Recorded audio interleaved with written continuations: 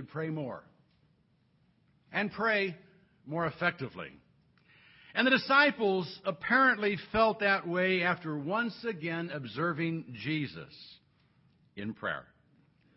We find them asking him to teach them to pray in the 11th chapter of Luke's Gospel, verse 1. And it came about that while he was praying in a certain place, after he had finished, one of his disciples said to him, "Lord, teach us to pray just as John also taught his disciples." Now, Luke calls our attention to Jesus' personal prayer life more than any other gospel writer, speaking often of him drawing apart from the crowds to pray, or withdrawing even from his disciples for times of private prayer. And on this occasion, he says Jesus was praying in a certain place. Now, he doesn't mention it by name, but the Garden of Gethsemane was between Bethany and Jerusalem. And since it was his custom to go there, it's not unlikely that that is where he was praying. When he finished praying, one of the disciples, perhaps expressing what they had been discussing while observing him in prayer, asked him to teach them to pray, as John the Baptist had taught his disciples to pray. But Jesus was more than willing to grant the request. But they may have been a bit disappointed with the instruction he gave. Let's read on. And he said to them, "When you pray, say, 'Father, hallowed be thy name. Thy kingdom come. Give us each day our daily bread, and forgive us our sins for we also forgive everyone who is indebted to us. And lead us not into temptation.'" That was it. Now, they had heard this before. This is simply a condensed version of what he had taught on the Sermon on the Mount some 2 years earlier. I doubt that they had forgotten what we call the Lord's Prayer, but I think they were looking for more. But Jesus began this teaching on prayer with a simplified version of what he'd already taught them. He didn't make prayer more complex. He made it even simpler. In fact, he gave them a very simple prayer and told them to pray it. Like a parent teaching a child to pray at mealtime by asking them to repeat, "God is great, God is good." Or at bedtime, "Now I lay me down to sleep." I doubt that that's what they were looking for. And I doubt that's what they overheard him praying, but that's what he told them to do if they would learn to pray. Now, I don't think he was encouraging his disciples to mindlessly repeat the same prayer over and over. In fact, when he introduced the model prayer in the Sermon on the Mount, he said, "And when you are praying, do not use meaningless repetition as the Gentiles do, for they suppose that they will be heard for their many words." We don't gain God's ear by impressing him with the number of Our Fathers we repeat or the length of our prayers. He hears the prayers of his people that are simply and respectfully addressed to him. Jesus here taught us to address our prayers to our Father. And we don't even have to add, "Who art in heaven." Obviously, there's nothing wrong with that. That's what he taught in the Sermon on the Mount. But by simply beginning with Father on this occasion, I think he was making clear that our prayers don't have to follow a formula in order to be heard. God knows where he is. And so do we. So we don't need to specify that He is our Father in heaven every time we address Him. We must, however, show respect to Him. You know, Jesus had a very intimate relationship with His Father, even calling Him Abba, the equivalent to our daddy. And Paul taught us that we too can refer to God as Abba. But we can never get so familiar with our Father in heaven that we fail to show respect to His name in prayer or in casual conversation. In both prayers, Jesus said, "Hallowed be thy name." That means His name is to be held in reverence. It's to be regarded as holy. We must never forget who it is that we are addressing. The first thing Jesus then directed us to mention in our prayers is the kingdom. Thy kingdom come. Now, when Jesus taught His disciples to pray for the kingdom to come, He may have been teaching them to pray for something that has now already come. You know, when Jesus began His ministry, He declared that the kingdom of God was at hand. And He told His disciples that some of them would not taste death until they had seen the kingdom of God. In many respects, the church is the kingdom of God on earth. So the kingdom is already here. But that is not to say that we should stop praying for the expansion of that kingdom or for the consummation of the kingdom when Christ returns. Praying for the kingdom keeps us focused on that which is most important on earth and in heaven, and that is will of our Father on earth and in heaven. We are then free to come before our Father with our needs, our daily needs. In the Sermon on the Mount, Jesus taught us to say, "Give us this day our daily bread." In this prayer, He said, "Give us each day our daily bread." Asking Him to meet our daily needs keeps us dependent upon Him every day. And that's the kind of relationship we should be expressing in our prayers. And not only are we dependent upon Him for our physical sustenance, we're dependent upon Him for our spiritual health as well. And that's why we continue to express our faith in His forgiveness by continuing to ask Him to forgive us our sins. We never want to get to the place where we forget that He is the one who forgives our sins. And Jesus does call them sins here, not just debts.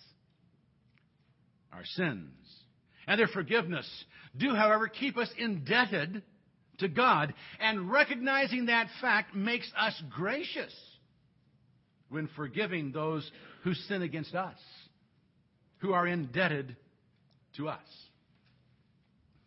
Now, the threat inherent in the prayer given in the Sermon on the Mount and made explicit by Jesus in what He said afterwards, "For if you forgive men their transgressions, your heavenly Father will also forgive you. But if you do not forgive men, then your Father will not forgive your transgressions." That's not included in this prayer. Jesus apparently assumed the disciples had by now learned to forgive those who were indebted to them. He ended His prayer by saying, "Lead us not into temptation." Now, James makes it clear that God tempts no one to sin, but that we are tempted when we get carried away and are enticed by our own lusts. But God does allow us to be tested, as He did Job.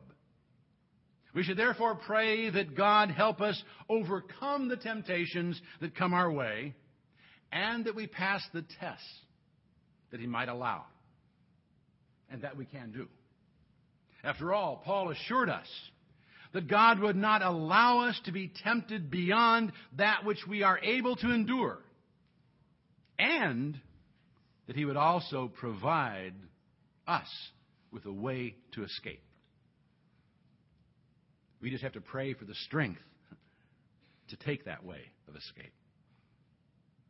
Praying that God not lead us into temptation is an expression of our dependence on Him and our confidence in His grace and provision. If we would simply pray this little prayer regularly and with understanding, we would have a very effective and vibrant prayer life. But Jesus didn't just give the disciples a prayer to pray. He went on to teach them some very important truths concerning prayer, beginning with a parable that we generally find difficult to understand. Verses 5 through 8. And he said to them, "Suppose one of you shall have a friend, and shall go to him at midnight, and say to him, 'Friend, lend me 3 loaves. For a friend of mine has come to me from a journey, and I have nothing to set before him.' And from inside he shall answer and say, 'Do not bother me. The door has already been shut, and my children and I are in bed. I cannot get up and give you anything.' I tell you, even though he will not get up and give him anything because he is his friend, yet because of his persistence, he will get up and give him as much as he needs." Now, this parable is hard for us to even visualize until we understand the customs and conditions in Jesus' day. First of all, it wouldn't have been unusual for someone to be traveling during the night, the coolest part of the day. But arriving at your destination in the middle of the night might present a problem.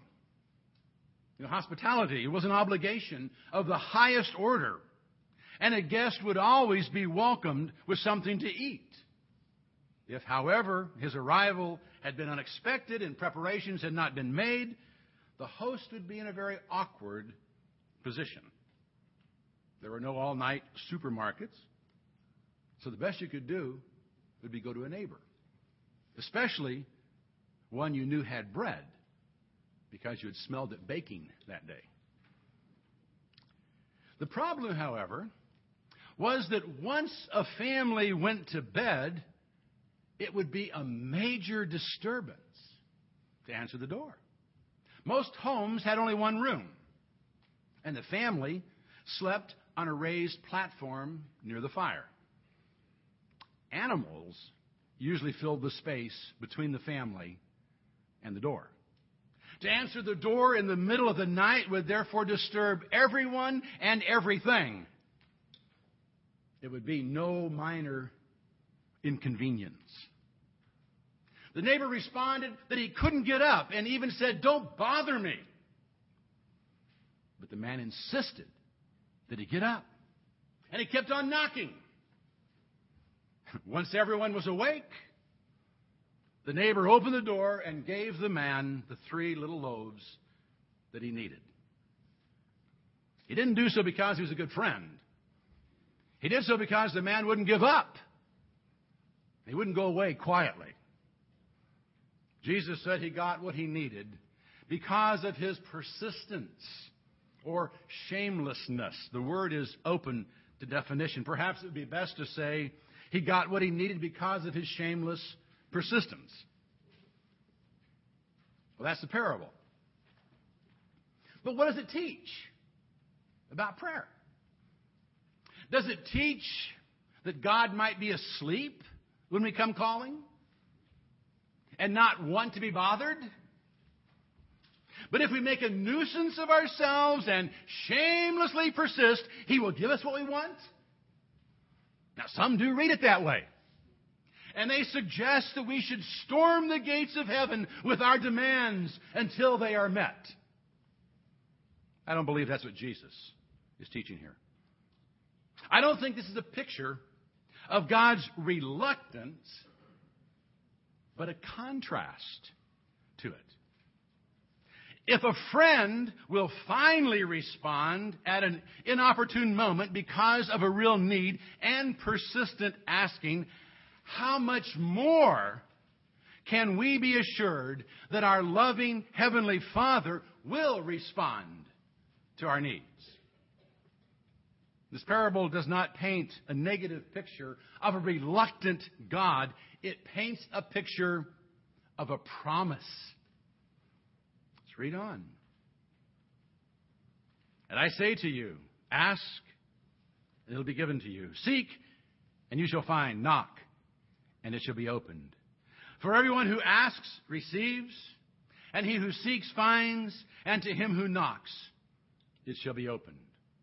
Now suppose one of you fathers is asked by his son for a fish. He will not give him a snake instead of a fish, will he? Or if he is asked for an egg, he will not give him a scorpion, will he? If you then, being evil, know how to give good gifts to your children, how much more, see the contrast there? Very important. How much more shall your heavenly Father give the Holy Spirit to those who ask him? Ask, seek, and knock. They're all in the continual tense.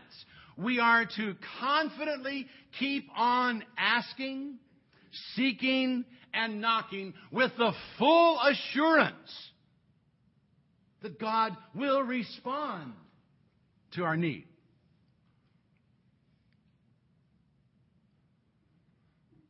As long as we have a need, we can keep on asking. That's not meaningless repetition. That's freedom of access. And if our need doesn't appear to have been met immediately, it's not a sign that God doesn't want to be bothered. He's not like the fair weather friend in the parable. He will give us what we need when the time is right. So we can feel free to keep expressing our need without fear of offending him. Now, an earthly father won't give his son something that is harmful, and neither will our heavenly Father, even if we unknowingly ask for it. Sometimes we ask for things that we should not have, and God knows that. And he certainly won't play tricks on us, giving us something bad when we ask for something good. So we should keep on asking, seeking, and knocking, knowing that if we rightfully ask, it will be given to us. And if we seek, we will find. And if we knock, it will be opened to us. Now, the sequence of asking, seeking, and knocking has been viewed at least a couple of ways. Some see in them a progression, suggesting that we should start by simply asking, and then move to actively seeking, and then finally resort to knocking. Now, obviously, that reinforces a picture of reluctance on God's part to hear our prayers and should be, therefore, rejected. A more acceptable view, if there is something more than poetic repetition here, might be a difference in the approach taken by those in differing relationships with God. A child who is at home with his or her father would only need to ask.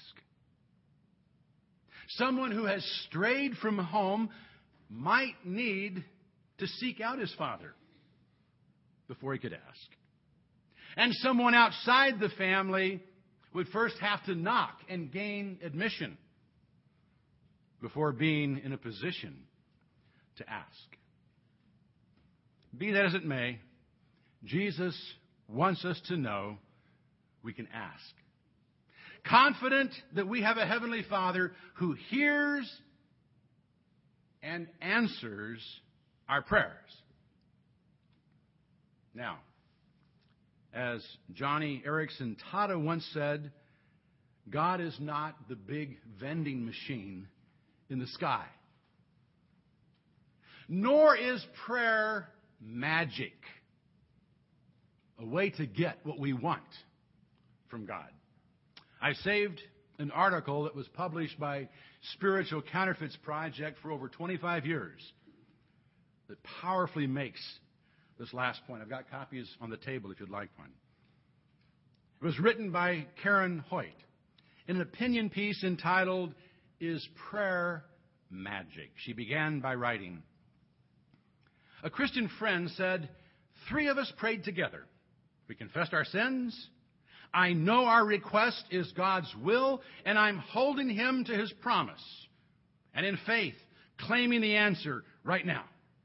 I felt uneasy. Is that prayer? Or is it magic?" She went on to write, "Prayer as magic attempts to manipulate God. If I say the words right, as in chant or a mantra, or if I do that in this order, God must do such and such. The fact is that God doesn't have to do anything at all. He has chosen to do much for us, not because of our magic or goodness, but because of his grace and in spite of our fallenness. Scripture is abused when we use it as a magic formula. God's word is not an incantation to give us power over him, but his word reveals who he is. Prayer is not magic. It is a relationship with God in an intimate, ongoing relationship of love, where we may express our adoration of him as a person and our God. It is where we can safely express ourselves in the depth of whom we are, confessing our sins and accepting his forgiveness. Prayer is where we seek God's support in our vulnerability and needs. And lastly, where we ask for his help and encouragement in our lives, relationships, and work by his will and his love for us. To engage in prayer as magic is to reject the autonomous, holy person, God. To engage in prayer as relationship is to be vulnerable and to trust God's goodness and wisdom. It's good stuff. And I believe that's what Jesus wanted his disciples to learn about prayer. And that's what he wants us to learn as well.